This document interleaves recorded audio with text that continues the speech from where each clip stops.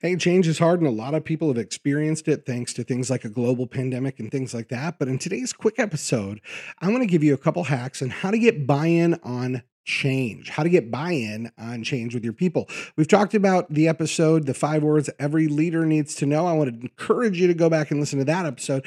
But today, I want to just give you some simple tips on how to get buy in on change from your team. So here we go. The biggest thing for getting buy in on change is the WIFM. Zig Ziglar said this a long time ago. He said, everybody listens to one radio station, WIIFM. What's in it for me? Here's the thing, you got to be able to answer these questions for your team. First one is this, and I'd encourage you to write it down. What problem or pain point will it solve? The change that you're making, you've got to be able to tell your team when they ask the question, how's this better for me? What's in it for me? You got to be able to do a couple things. One, you got to answer the question of what problem it'll solve for them. What pain will it relieve from them, right? What do I mean by that? I mean, like when we make this change, is it going to help those people on your team who have not been quite hitting their sales numbers because they've been struggling to be able to close deals? Is it going to help them close deals better? Will it take away that pain, that feeling of failure?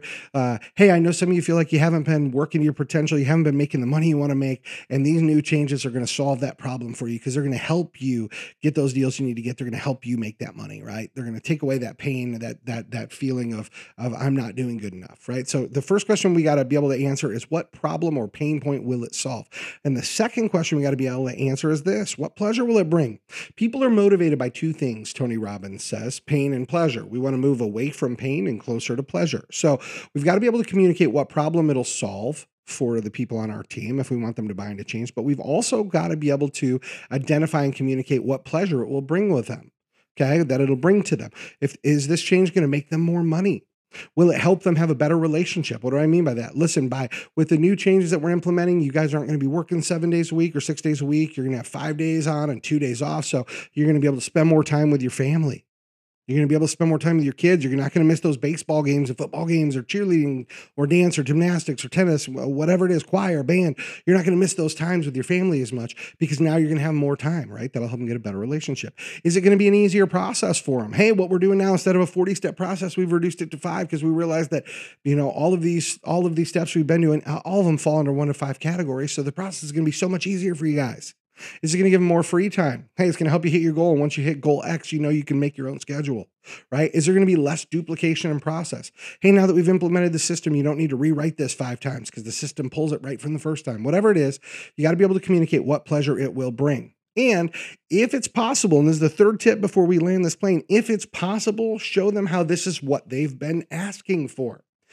If you're talking to your team and you've been asking, what can I do to help you? How can I serve you better? What do you need? Maybe your team has been saying, it'd be really great if we had a better CRM that was easier to use.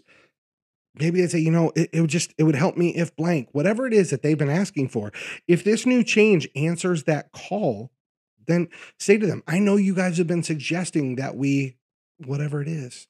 And because of your suggestions and other things that we identified that would help, we've come up with a way to whatever the problem is we're solving, right? And you communicate that. And I'm pretty sure you're going to love it because of, and then communicate how it's going to take away pain and bring pleasure.